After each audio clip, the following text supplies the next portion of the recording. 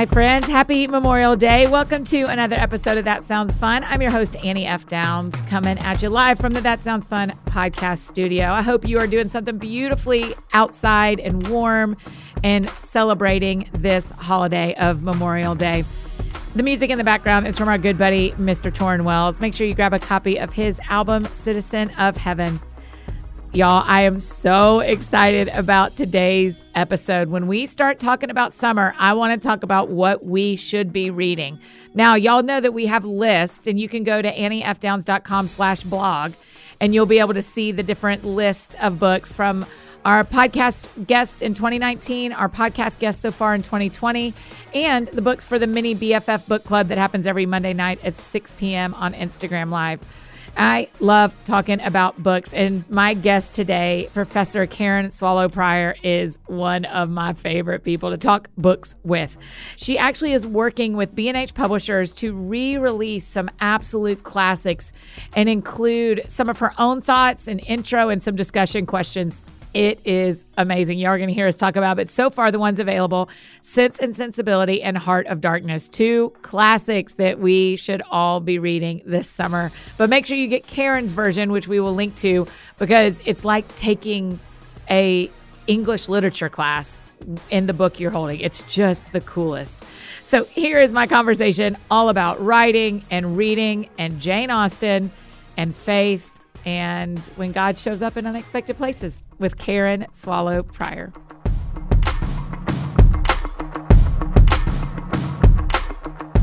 Hey, Karen, thank you for joining us today. Thank you so much for having me. Oh my gosh, it feels like such an honor. I'm such a big fan of your work. I'm going to try really hard to be like cool about it. But if I get not cool about it, I'm really sorry.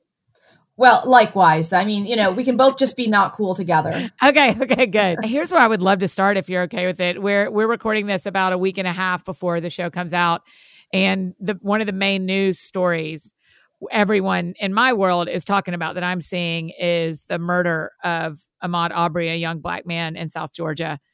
Can you just, you're a theologian that I love to follow. Can you just kind of give us some words on what does advocacy look like for people of faith, particularly white people of faith? Wow, that is a really important question. And I don't really presume to know the answer or have the whole answer. I just know that I have learned a lot myself in the past few years. I think that I personally have been blind to racism and systemic racism and the long-term generational effects of slavery and oppression for most of my life, having grown up in the North and just thinking, all this stuff was history and not feeling like I felt prejudice myself.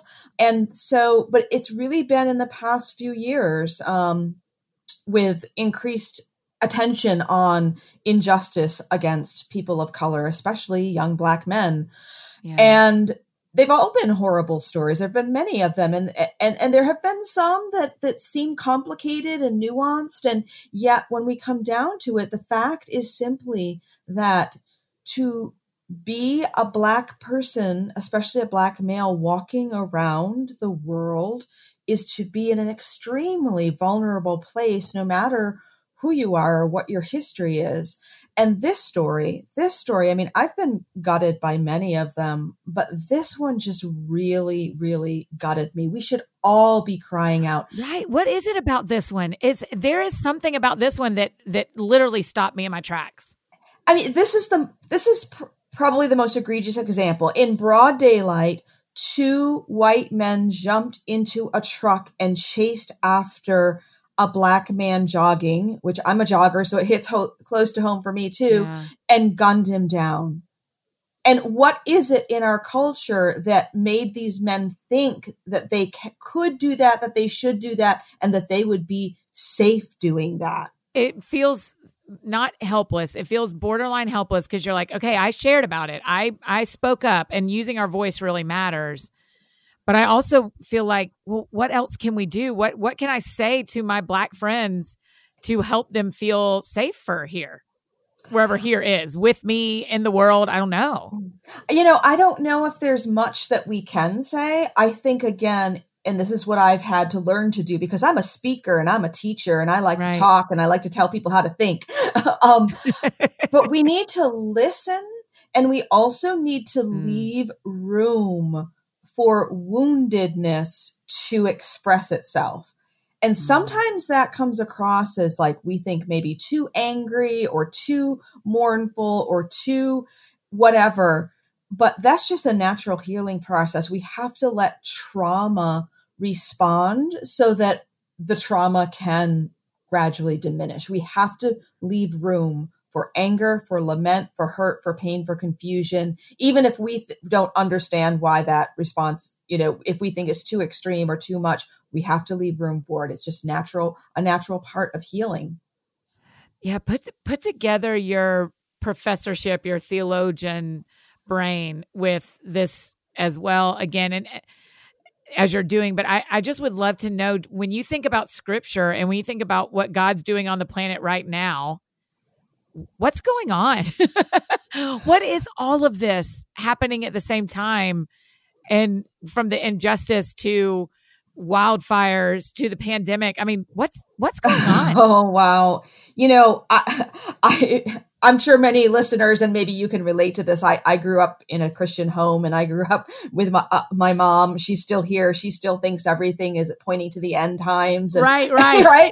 And I get so tired of it. But I tell you what, in these recent days, I'm starting to think like my mom a little bit. It's very strange. And the book that I've been thinking about a lot lately really is the book of Amos, which, is a book of one of the minor prophets. And right. I don't ever go there. I know we don't. And it's a book of satire too. It's a book of biting satire where the prophet Amos, he calls the people names. He says, "Hear this word, you cows of Bashan on Mount Samaria, you women who oppress the poor and crush the needy, and say to your husbands, bring us some drinks." I mean, he's speaking to the rich and the wealthy who are oppressing the poor by ignoring their pain and their suffering. And there's great judgment that is being pronounced upon the people who are doing this. And these are not the prophets that are pleasant to hear when we think about those words being directed against us or our culture or, Sure. heaven forbid, the church.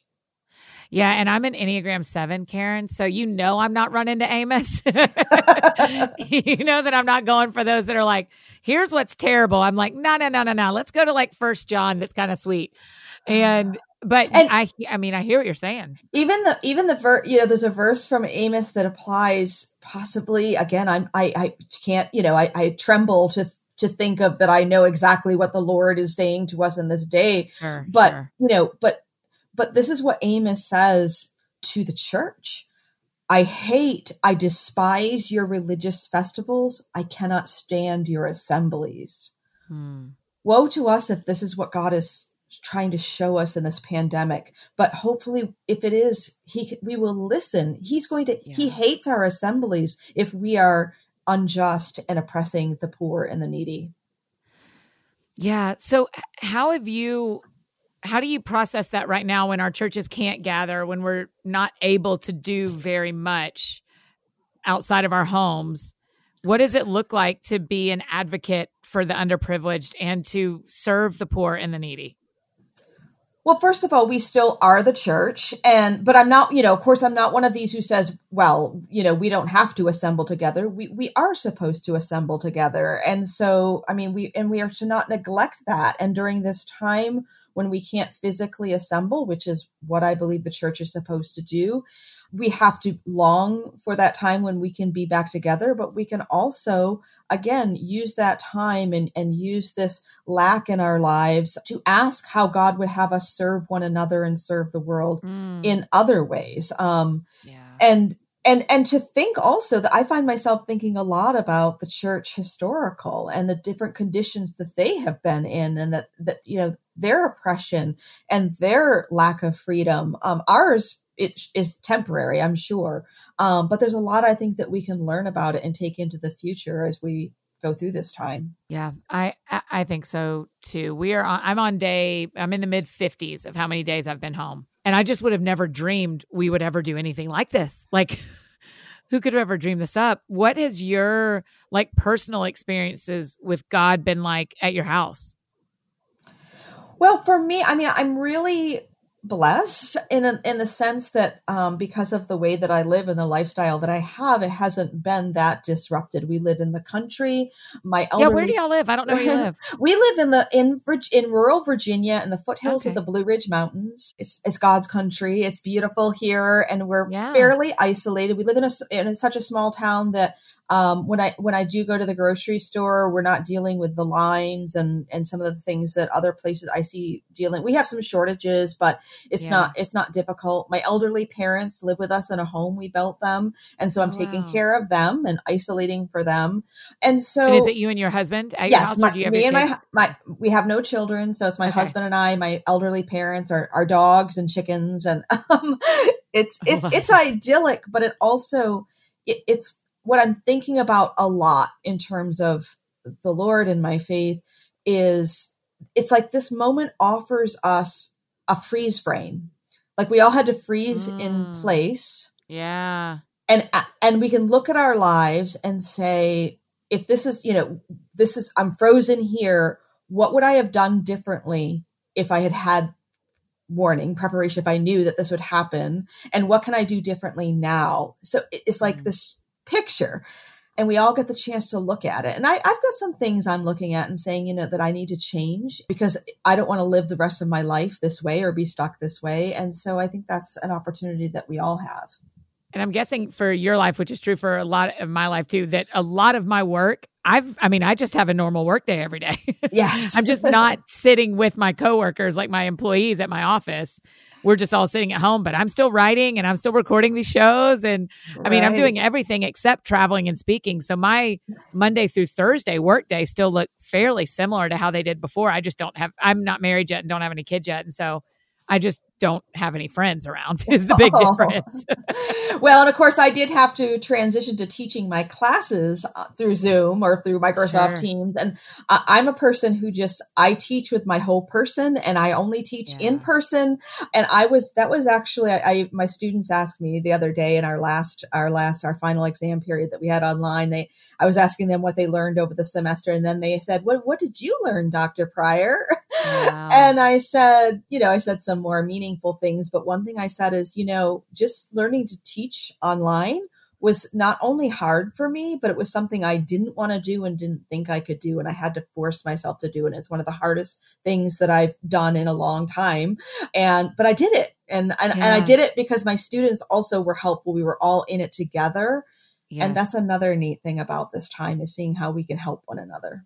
I used to teach elementary school. And so I've had a lot of thoughts toward teachers and what it is like for teachers going back to, if you think about elementary school teachers going back to empty classrooms, but it like the kids just raptured, like they just disappeared, it's not the end of the year cleanup. What are some things you and your other professors have talked about? What are some other things that have surprised you as an educator about this pandemic time? Well, one of the reasons that I thought that this teaching online wouldn't work is because I thought the students would kind of get out of the schedule and not show up. I had I have good attendance in my classes when we're there, but I had almost perfect attendance with very few exceptions through this online. And I feel like I had the sense some students expressed it and some you could just tell they wanted to be together and they missed it and they were so committed. And it's just something I feel like we kind of all took for granted when we can be together. And I just was very moved by my students' desire to meet. And sometimes the class time would be over and they wouldn't leave. And so we would just sit there on Zoom and talk some more. And I don't know, that was just very touching to me. And anyway, I don't know if that answered your question, but it's something that's beautiful. Yeah, they are very sensitive, intense human beings, these college students, and they're in they have some special kinds of losses they're going through right now, but they've been real champs. How have you been counting your losses in this too? I heard a counselor talk this week saying we should really make a list of the things we're grieving because it'll help us heal. Have you gone through that process yet? I have not. I haven't made a list, but I have been thinking about a lot of the things. I mean, I had, half a dozen speaking engagements get Yeah. canceled. And of course, that's a significant, or not insignificant amount of income. But more than that, I was so looking forward to the people that I was going to be Right. seeing there and the visiting that would take place when I was returning places. And so not seeing those people and having that fellowship was a big loss. And another thing, to go back to my students, I usually have at least one class over to my house at the end of the Mm, semester. And I'm really sad that I wasn't able to have that hospitality for my students and kind of yeah. time together, because they always appreciate being in a home for a little while. So Where do you fall on the scale of enjoying looking at things that hurt and running from things that hurt? Like, do you identify as a certain Enneagram type? Like, where do you fall on that? Well, I'm definitely not into the Enneagram. I think I'm a little Okay, too good. old, but I will tell you, my students, they are really into it. And one of them some while ago made me take the test, and then the others, one day, last fall, I walked into the classroom and my students said, they were all there, and they said, "Dr. Pryor, what's your number?" And I said, 8. And there were high fives and amens all around. Like, they knew it. They knew I was an 8. That's what they had all guessed. Yes. That's awesome. So do you tend to, like, when things like this happen that have a lot of sadness in them, are you good at sitting in that? Have you learned how to do that? Or God, that's not easy for me. I have to like Mhm. make myself do that. I think that I face it head on, but I don't dwell. It doesn't make me that sad. Mm-hmm, So mm-hmm. I process it and face it. And it's actually, some of the trauma that I've been through recently that I learned more about that, some things that I didn't know. And so I just kind of let it come, and Yeah. then it's over with. Yeah. I'm working on that, on especially in this kind of scenario where none of us know how to do this and we're all brand new to this. How do we What's the appropriate amount for me? It's going to be different for everybody, I think, Mhm. but what's the appropriate amount of like sitting in the sadness and the Mhm. appropriate amount of pulling myself up by my bootstraps and like getting back to work and water those plants and, like move your laundry again and do the dishes again and all that stuff that I don't do as much when I'm not in my home 24/7. Hmm. Yeah, and you're right. We are all responding to it differently, and we need to leave room for that as well. Yeah. As we were talking right before we started, I was asking you that it was almost exactly 2 years ago when you were here in Nashville and were hit by a bus. Is that correct?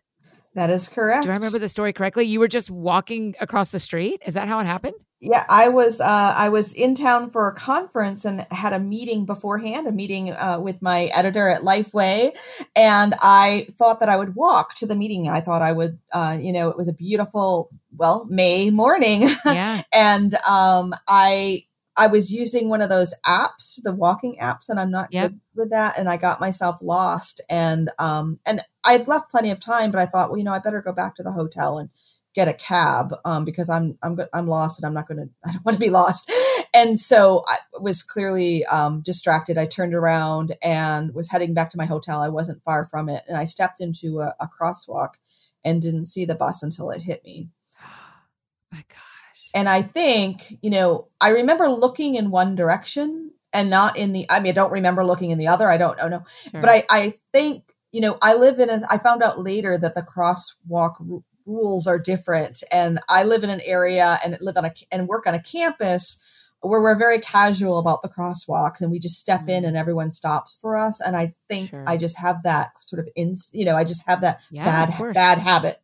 And I think that's what happened. And I spent 8 days at Vanderbilt Hospital, which is a wonderful place to be if you're going to get hit by a bus. Yeah. Experts. And came home and spent the next several months recovering at home in a way that actually feels very similar to what we're going through now. Really? Yeah, except now I can walk, and then I couldn't. Yeah. But yeah, because I couldn't go anywhere, and it was just, yeah, it was a time of people would come here and visit, but it was still very, very similar, of just being home, and not being able to get out and about. but this is better for me than that Yeah. was. What's your reflection on it now that we're at 2 years? What do you think when you think about that day? Well, it's interesting because it does tie into the very things we've just been talking about. And that number one is trauma. I haven't had a lot of trauma in my life. I've been very fortunate. And so I would hear and read things and talk to people who'd had it and kind of try to understand and just, have the head knowledge of, oh, this is what trauma does to people without having any idea until something happened to me that how real trauma is, how visceral it is, and how you really don't have control. And how when there are triggers like the time of year comes and it's like my body remembers. When I began to run again. Wow, that's interesting. Yes, it's weird. And when I began running again, thank the Lord, I was able to, I'm pretty fully recovered and I run again. But, and it's getting a little bit better, but I would picture every single vehicle that passed me at, 50 miles an hour out here in the country hitting me. Oh my gosh. And I had to, it goes back to the question you asked before, I didn't like it, but I would allow it to happen and let it go. Just take it, let it go. And that's what I've learned to do. And I would never have understood that really before. I experienced trauma for myself, and it's completely irrational. Sometimes I have a physical response. I will put up my arm in front of the car and I just let myself do that. And it's not rational, but trauma is not rational. And that's why these, when we talked about racism and generational trauma, I'm not saying that the responses are irrational, but they seem like that from the outside sometimes because the emotions are what the emotions are. And our bodies respond. That's what emotion actually means. Emotion is a motion that comes out of the body. It's caused by the body. And that's not something that we can always just think away. Right. And I would just imagine I also have not had a trauma like that.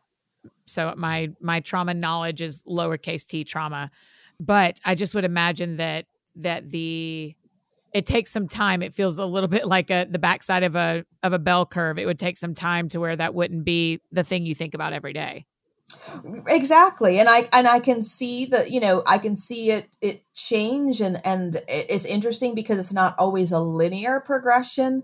I've actually have had more of those sort of visceral responses lately. And then I remind myself, oh, well, I'm not thinking about the fact that it's the same time of year, but my body knows because it's spring and there are just so many sensational, of the senses, memories of that time of year and all the things that go along with it that, again, the conscious mind isn't thinking of, but that I associate now with that, this time of year with that accident.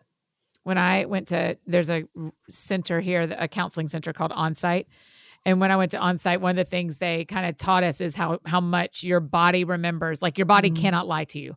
Your body remembers what your mind doesn't remember. Your body remembers the lies you try to tell yourself. Your body doesn't lie. And so those feelings, I'm learning, my counselor and I talk about trusting my gut, trusting my body, that when my body feels something, I don't have to tell it, no, you don't know what you're talking about. Instead, I have to go, what are you telling me that I don't know? Yes, exactly. And it's a powerful practice. And everything in our modern culture, our modern Western culture, including the church, resists that truth.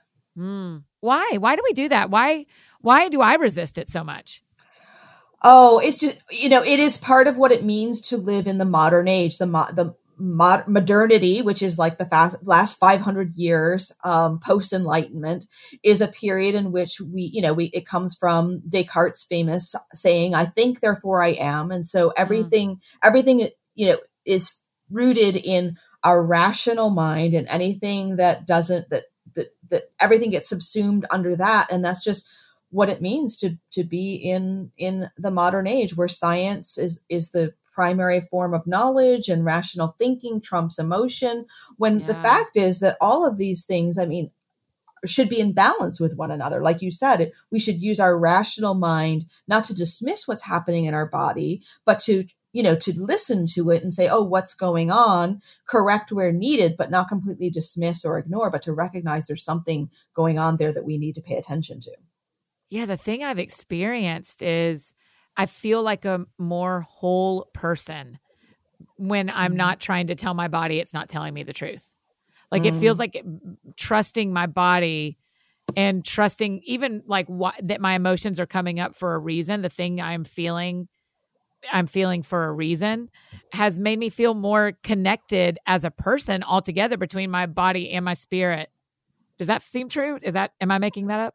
Oh, no, you are not making it up. And because, because we are, many people have said something along this line, including C.S. Lewis. I can't find the origin of the quote, but it's something like, we're not bodies, we're not souls with bodies. We are embodied souls. Like, if we are alive, we have body, spirit, and soul. It's all together. It's not, and mind. It's not just one or the other. And we can think about them differently, but they all work together. There's no separate. If they're separated, we're dead.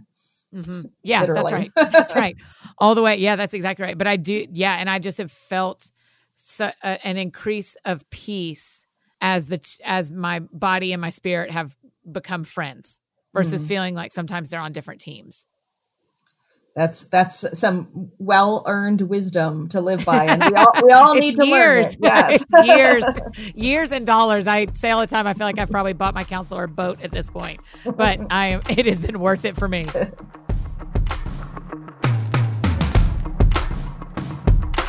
Hey friends, just interrupting this conversation with Karen to tell you about some of our partners, including Ritual. We deserve to know what we're putting in our bodies, you guys, and that's why Ritual's founder is on a mission to reinvent the vitamin industry. Y'all have heard me talk about them before and how much I enjoy them. Not only has Ritual obsessively researched each nutrient in their visionary women's multivitamin, carefully choosing forms that are absorbable by the body, but they've also tested their formula.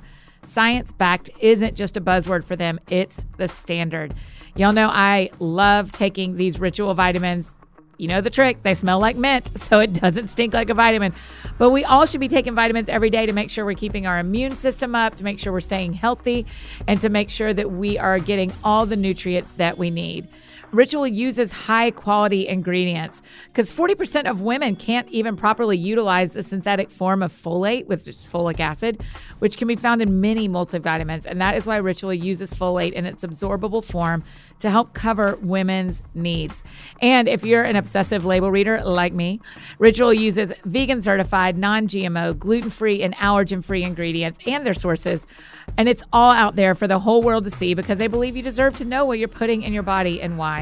Daily changes can lead to big results, so start small today. Ritual is offering my friends 10% off your first 3 months. That's 90 days. That's the summer, y'all. Let's do it. Try it out. Satisfaction guaranteed. Go to ritual.com/thatsoundsfun to start your new Ritual today. That's 10% off during your first 3 months at ritual.com/thatsoundsfun. Today's show is also brought to you by our friends at Thistle Farms. Y'all know this is one of my very favorite stops in Nashville. When people ask me where they should go when they are here, I always say, you got to go to Thistle Farms Tea Shop and Restaurant over in West Nashville. It's one of my very favorite places. They are local, but they're also national and global. Thistle Farms is a social justice enterprise that's providing healing and housing and employment for women survivors of trafficking, prostitution, and addiction. I told y'all about them a couple of weeks ago. They've sent me one of their candles from the new healing collection, and it smells so good, you guys. It is so good. Lighting a candle is incredibly symbolic for Thistle Farms. They've lit a candle every day, y'all, for over 20 years to symbolically light the way home for the next woman coming off the street. Why does that make me feel teary? That's so beautiful. You can light the way home too by getting a candle at thistlefarms.org. And if you use the code That Sounds Fun, you get 15% off. So make that 2 candles, one for you and one to give away, because you get 15% off using the code That Sounds Fun at thistlefarms.org. We always have it linked in the show notes as well. If you don't remember, thistlefarms.org, and use the code That Sounds Fun for 15% off. And now back to the show.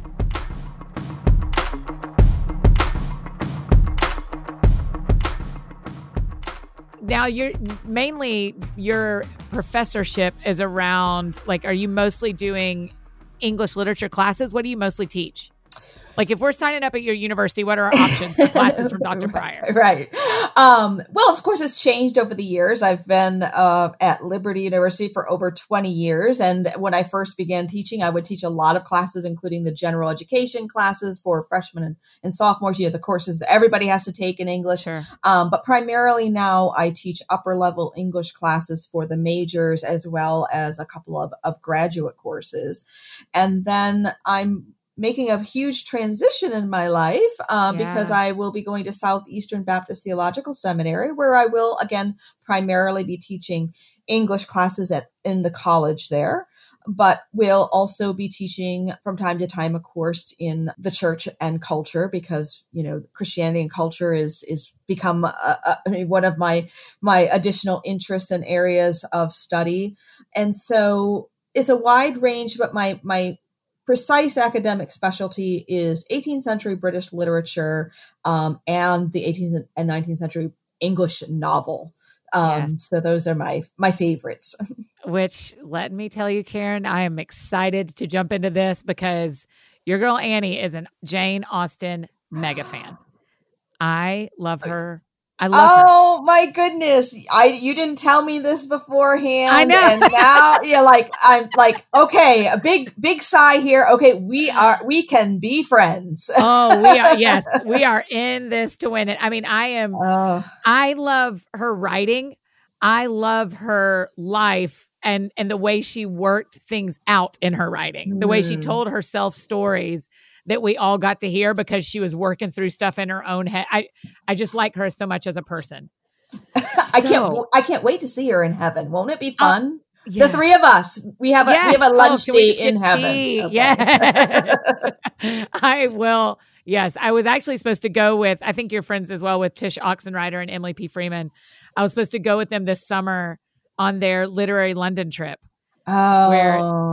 It was like my birthday gift to myself. It's been one of the bigger disappointments of my experience in the pandemic is that trip canceling. But that's a big loss. I've never seen where she lived and where she wrote. And I was just so looking forward to it.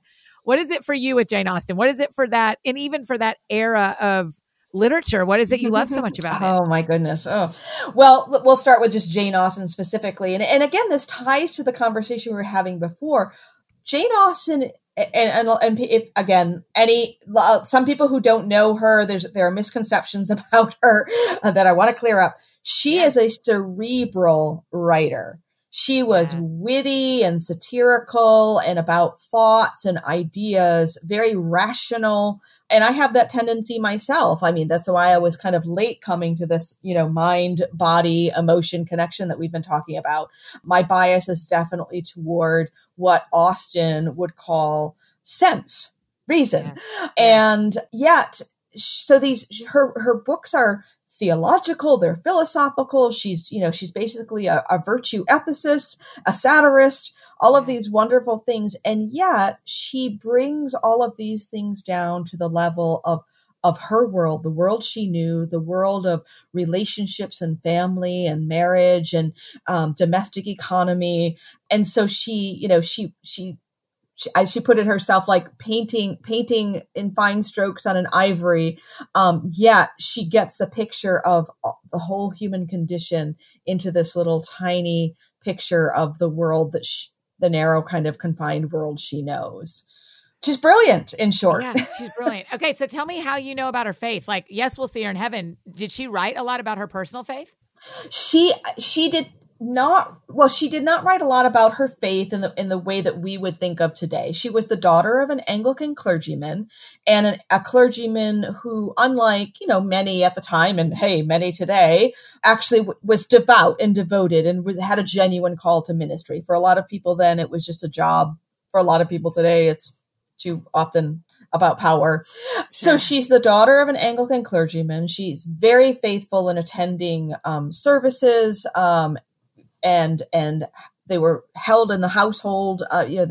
She being Anglican, she would follow the Book of Common Prayer. She wrote several of her own prayers that are preserved to this day. And then just the infusion. I didn't know that. Yes. Where can you read her prayers? Are they in a book? They are in a book. There is a book. I'm reaching for it now. That came out recently. This isn't the only one, but the most recent one is by Rachel Dodge, Praying with Jane, and she includes.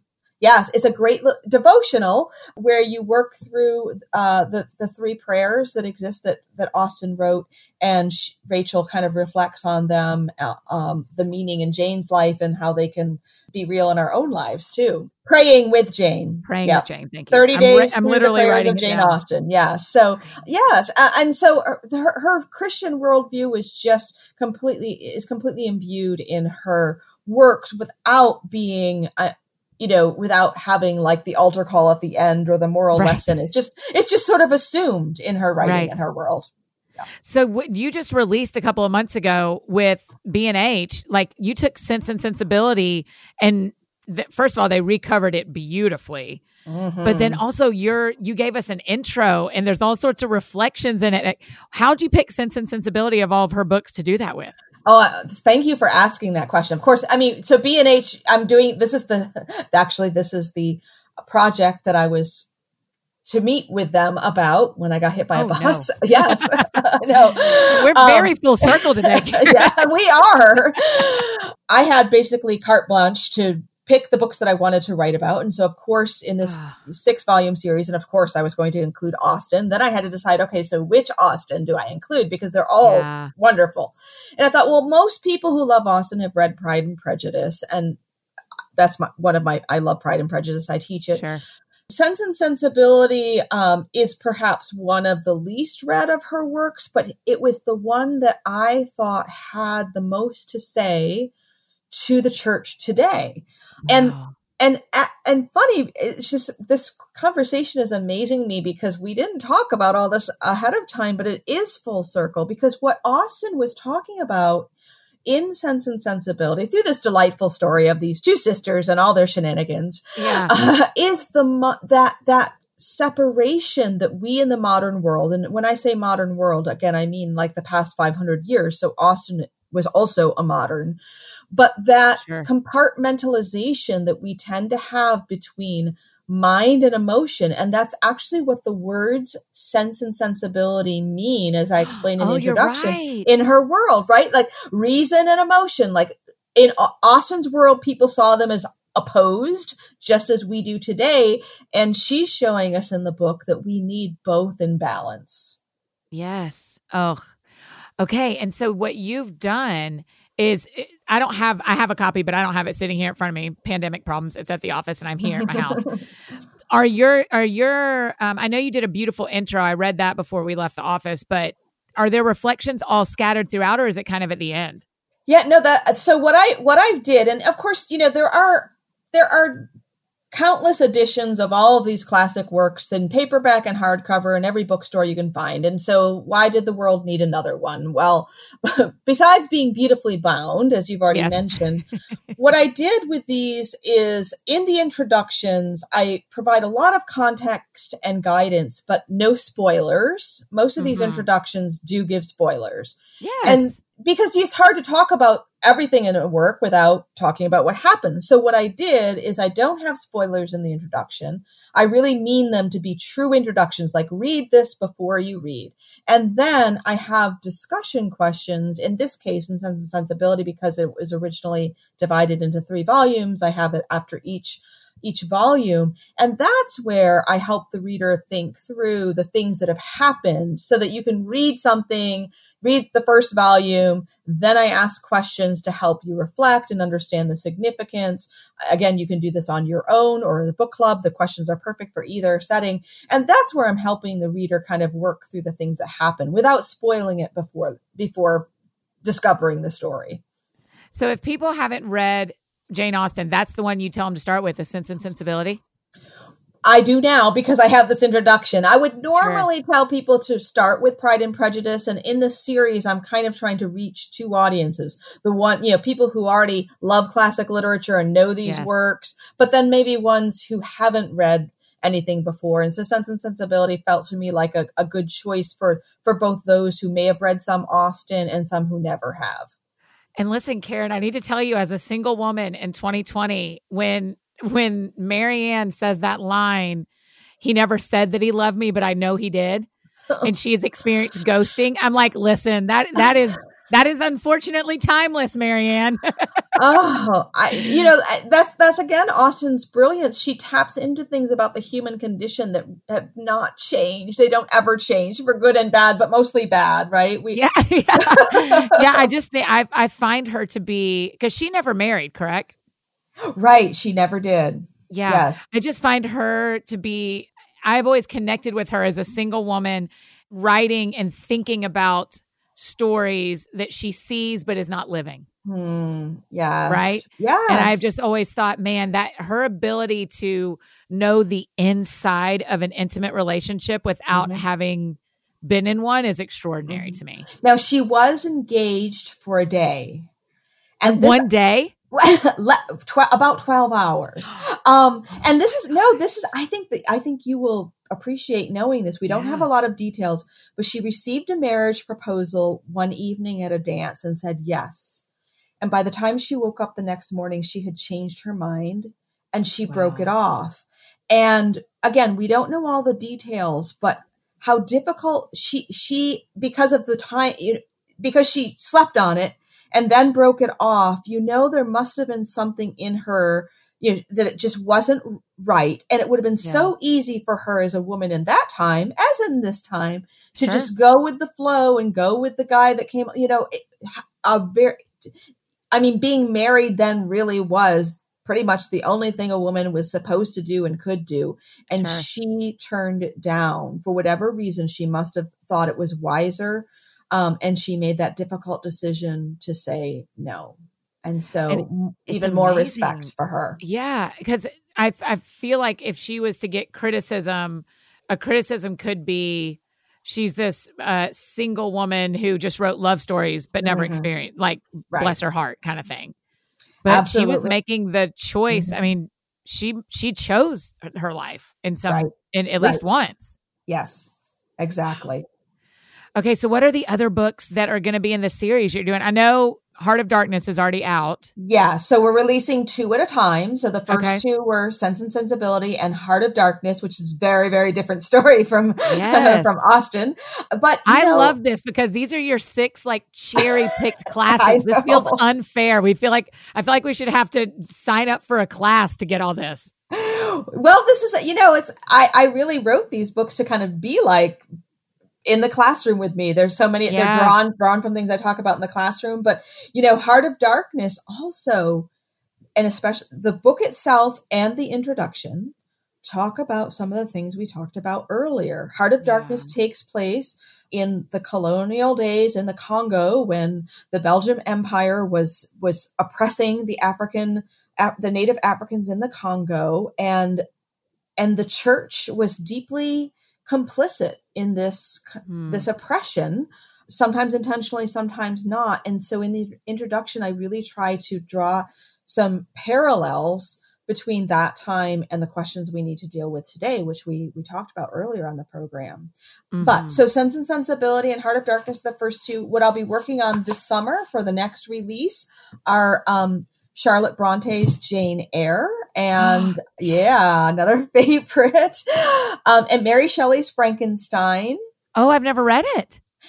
And the book is very different from all of the popular portrayals of it. The book is amazing. Sure. So I can't wait to introduce that to many readers. And then I think the last round will be Tess of the D'Urbervilles by Thomas Hardy. Okay. And The Scarlet Letter by Nathaniel Hawthorne. Yes. Token American work. Yes. Man, because of all your books you've written, there is just something about these 6 that it's like your class. It's like taking a class. Yes. I can't believe it. That is amazing. Yeah. Sense and Sensibility is on my summer to read your version, your copy of it.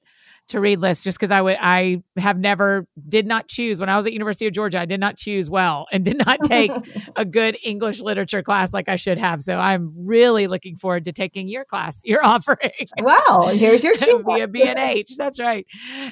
What other things should we be reading? I'm very good at telling people what to read that's coming out, that's brand new. I feel like you and we're lucky that our peers are releasing really good books and we get to tell our friends what to read. But take me backwards. What's some literature we haven't read that you would say, go back and pick these up? Well, of course, all of the ones that are coming out that I just mentioned, but wait until my editions come out. That's right. Don't worry, everyone. I'll tell you when Karen's come because I always mention Jane Eyre is probably one of my favorites. And so, just why? What is it? Well, and I will talk about this in the introduction, but just to give the teaser, like, again, Jane Eyre is one of those stories that if you haven't read it, you just think, oh, it's a love story. And it is that, but it's really the story. It's the allegory of a modern soul trying to find its rightful place and its authentic, and I mean that in the best way, authentic self in a world that is rapidly changing. And what a lot of people don't know is, who haven't read it, is how profoundly and deeply Christian Jane Eyre, the book, and the character are. Jane Eyre is tempted to do things that violate her genuine Christian faith, and it's a huge struggle. But she chooses God and faithfulness over love. It's so painful. And the ending, I don't want to give anything away, but if you've not read it, wait until I haven't read it since high school. I mean, this is truly one of the youth is wasted on the young stories because we read all these incredible books, or we're assigned to read all these incredible books when we're 16. And we do or we don't, but we don't loop back to them. Right. And I went to a public high school. I don't remember them ever telling me that Jane Eyre's faith was a major component of the story. Yeah, they probably didn't. And we're so young then. And that's why, that's why it's so good to go back and reread the classics, over and over again, but also in different stages of your life, because they mean such different things. Right. Another classic I love to tell people to consider rereading or reading for the first time is Charles Dickens' Great Expectations, another one of my favorites. Tell us why. Why should that be one we pick up next? Oh, Dickens is delightful. And, his stories are kind of surreal and unbelievable. Yet at the same time, he draws characters, even though they're almost cartoonish. They're all, like, we usually know someone just like them and we just laugh at them. But, the story of this Pip, this orphan boy who's, again, trying to find his way in the world and becomes kind of a jerk in the process. He learns not to be a jerk.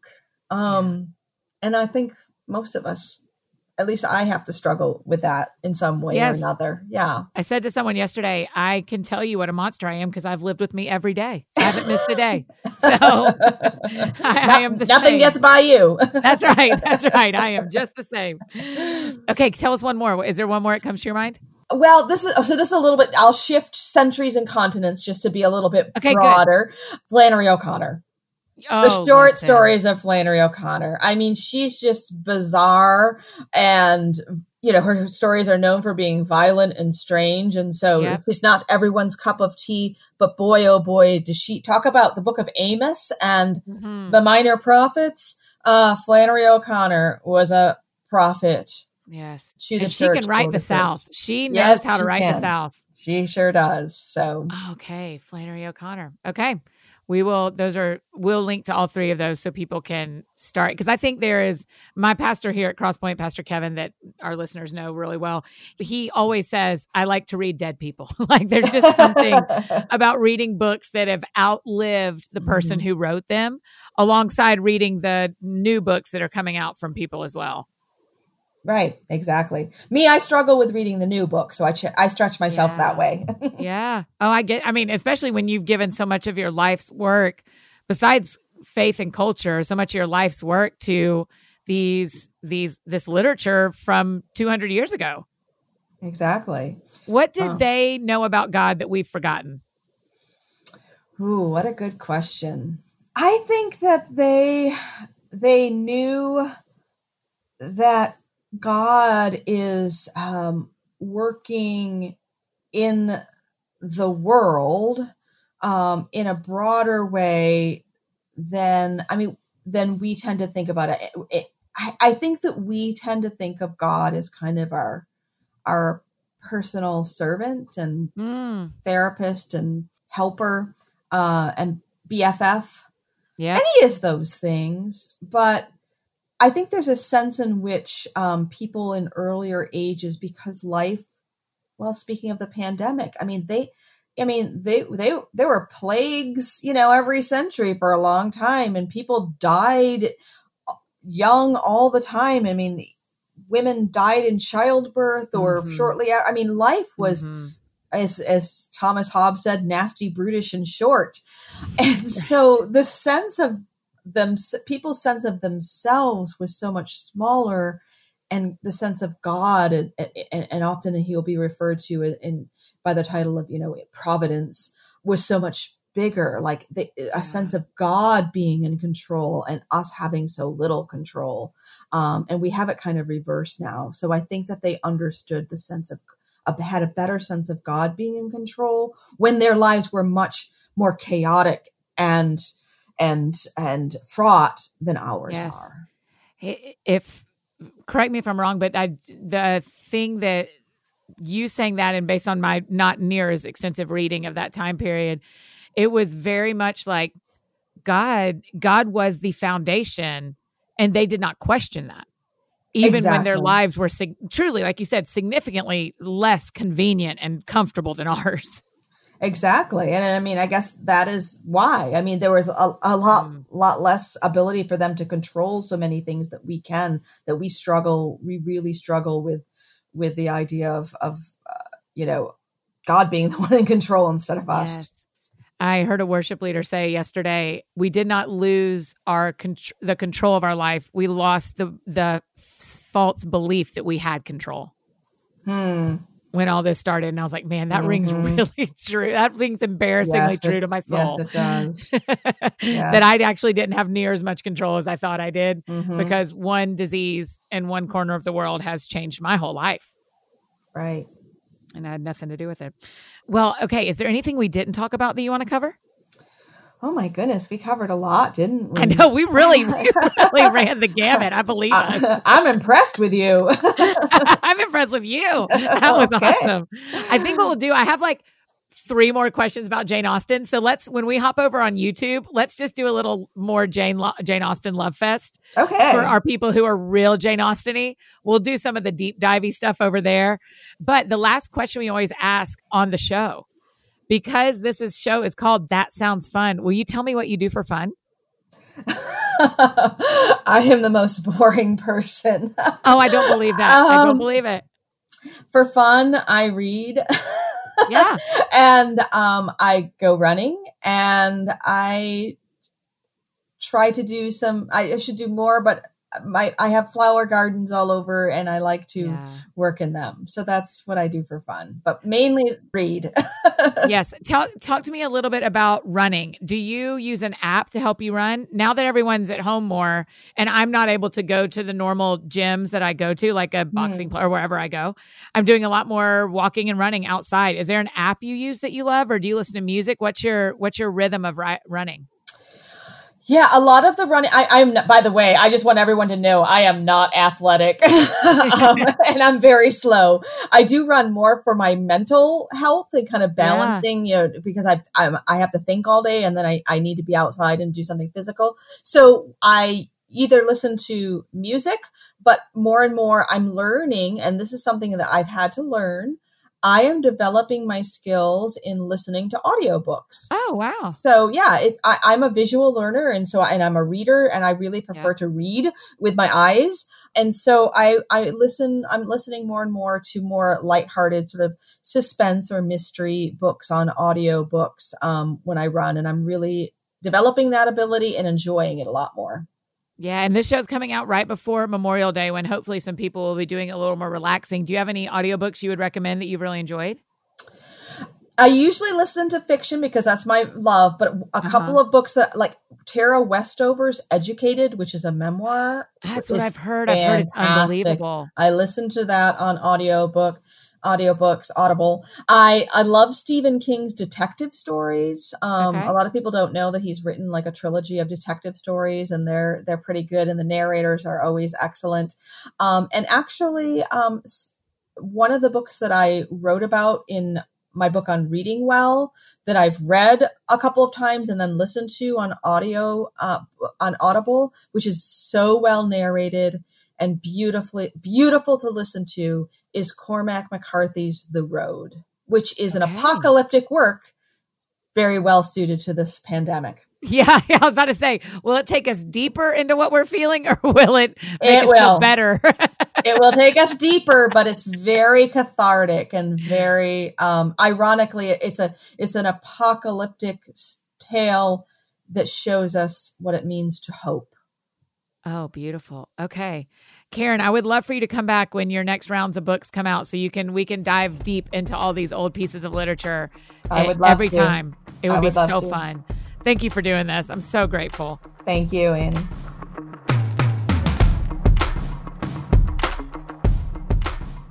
Oh, y'all, don't you love Karen Swallow Prior? I know. Listen, you've got to hop over to YouTube, because we keep talking Jane Austen on YouTube, and Karen is sitting Professor Prior, right, is sitting in front of this beautiful wall of books when we're talking. It's just amazing. Make sure you head over to youtube.com/Annie F. Downs TSF, like that sounds fun, and check out our YouTube video. And don't forget to take the podcast survey, anniefdowns.com/survey. That would help us a ton. We want to know who you are. So thanks so much to Karen for being on the show today. Remember to grab her first of the series of books, Sense and Sensibility and Heart of Darkness. If you haven't Googled them yet, you just have to go look at the covers. They're beautiful. I really, really think you'll love reading a classic this summer and having it beautifully bound. So grab a copy of Sense and Sensibility and Heart of Darkness today. Make sure you get the copy that has Karen's work in it alongside. So we'll link to those specifically. If you need anything else from me, I'm embarrassingly easy to find. Annie F. Downs, Instagram, Twitter, Facebook, anywhere you may need me, that is how you can find me. And I think that's it for me today, friends. I hope you are getting to listen as you travel a little bit today, even if you're just driving from a friend's pool back to your house, or from a social distanced cookout and back to your house, or maybe you got to drive and visit some family and friends. But I hope along your commute we got to join you today. I hope you have a really great week. We'll see you back here on Thursday. It's a real special day on Thursday. We're having our friend Emily P. Freeman back on the show with a pretty fun announcement. We'll see you guys on Thursday.